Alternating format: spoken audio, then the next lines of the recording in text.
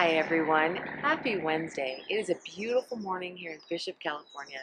I'm about to go for my run, but the Lord moved on my heart to share something with you today that I hadn't planned on sharing with anyone.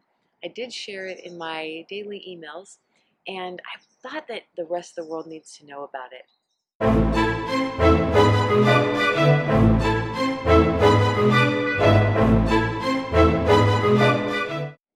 So today I just want to share a brief video with you about a little theory that I have called a Jonah tree.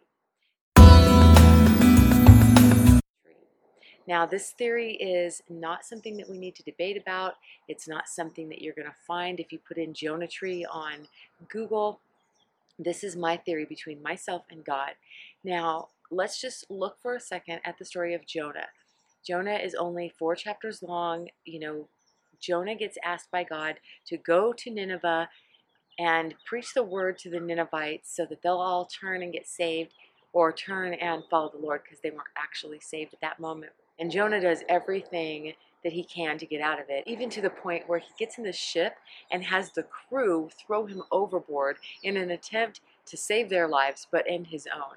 He just doesn't want to do what God has called and created him to do. The Ninevites were very, very ruthlessly violent, mean people to their enemies, and Jonah was scared for his life. Jonah winds up going to Nineveh, and he ministers to them, and they all turn and they serve the Lord, and it's a wonderful thing. I mean, in one day they turn and they serve the Lord. The whole place does. Well, Jonah decides that he's going to go up, and he's going to go up to this hill above the city, and he's going to camp out up there and watch God destroy them. Now, I'm not going to get into all the reasons that makes no sense and all the metaphorical implications in Jonah's heart at this time. What I'm going to tell you is that God sees Jonah, of course, sitting up on this hill and grows up a plant. The old King James calls it a gourd. Gourds are like this big, but the Bible says that it provided shade and it covered Jonah. Now you can see behind me there are lots of trees, and it had to be a tree. I think the New King James Version calls it a plant. Well, there might be some plants that are tall enough to cover somebody and offer them shade, but we honestly really don't know what it was. It was some life force, organic life form, that grew up to give shade to Jonah. Now, we know that he was there, and then he was under the shade of this plant, and then this bug was sent by God to eat the plant, and it was gone. And Jonah was all mad at God. So that's where this theory of a Jonah tree comes in.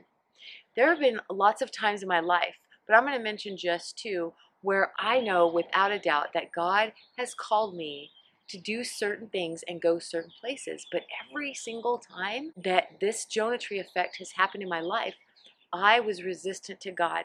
But God, in His goodness, in His graciousness, has provided for me. Now, the difference between the provisions of those times and the provisions of the times when I am in the perfect will of God is that the provisions, they don't last, and they're just enough to get by. One particular instance in my own life was that God had called me to move from Wyoming to New Mexico. And I decided that instead of going to New Mexico, I wanted to go to Colorado. So I packed up, and went to Colorado. And I was there for 9 months, and I thought I was going to starve to death. I had 3 jobs in the time that I was there. On paper, I had enough money, but I never had enough money. Everything kept going wrong. All my provisions were taken away from me. Nothing would work out. I couldn't do anything. It was terrible. So finally, I yielded and went on to New Mexico. As soon as I went to New Mexico, I started getting supernatural provisions from places I didn't expect, and all of my needs were supernaturally met, and it was sustained for a long period of time. Another situation is when I moved from New Mexico to Texas. I could feel the Lord talking to me about moving, and so I knew that He wanted me to move to California. I knew it like I know my own name, and I did not want to move to California because I was afraid of how expensive it was going to be. So I moved to Texas. When I got to Texas, I got a job, I got a house. It looked great.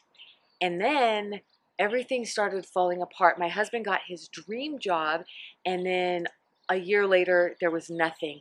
The dream house that we moved into, some crazy stuff happened and we weren't able to stay living there. Then we moved to another place and we weren't able to stay living there.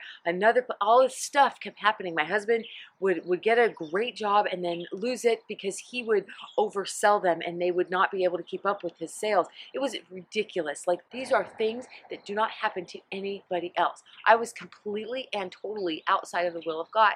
So when I moved to California, I was supernaturally provided for and have been supernaturally provided for, incredibly so, in the year that I've lived in California. There has been no backup, no recession of my supernatural provision. Why? Because I am in the will of God perfectly for my life. Now, what I experienced in Texas and what I experienced in Colorado were both Jonah trees. They were just enough provision to provide for me in a moment, but not enough to keep me in the spot that I was in. That's what a Jonah tree is. We find this throughout the Bible. We find it when the children of Israel leave Egypt. They are under a Jonah tree for a time. We find it when Elijah runs from Jezebel and he goes and the ravens feed him. It's a Jonah tree. It's a temporary form of provision to get you through a very slight amount of time so that you don't make your home there and not do what God has called you to do. All right, I'm going to wrap this video up. If you have any questions about Jonah trees, or if you have any questions about anything that I've mentioned or any of my other videos or anything in general concerning the Lord Jesus Christ, please hit me up on our website, which is www.waterwindwine.org, or on our Facebook page, which is WWW Ministries. I'll be happy to answer any questions or guide you through anything that I can. Remember today that I love you and that Jesus loves you.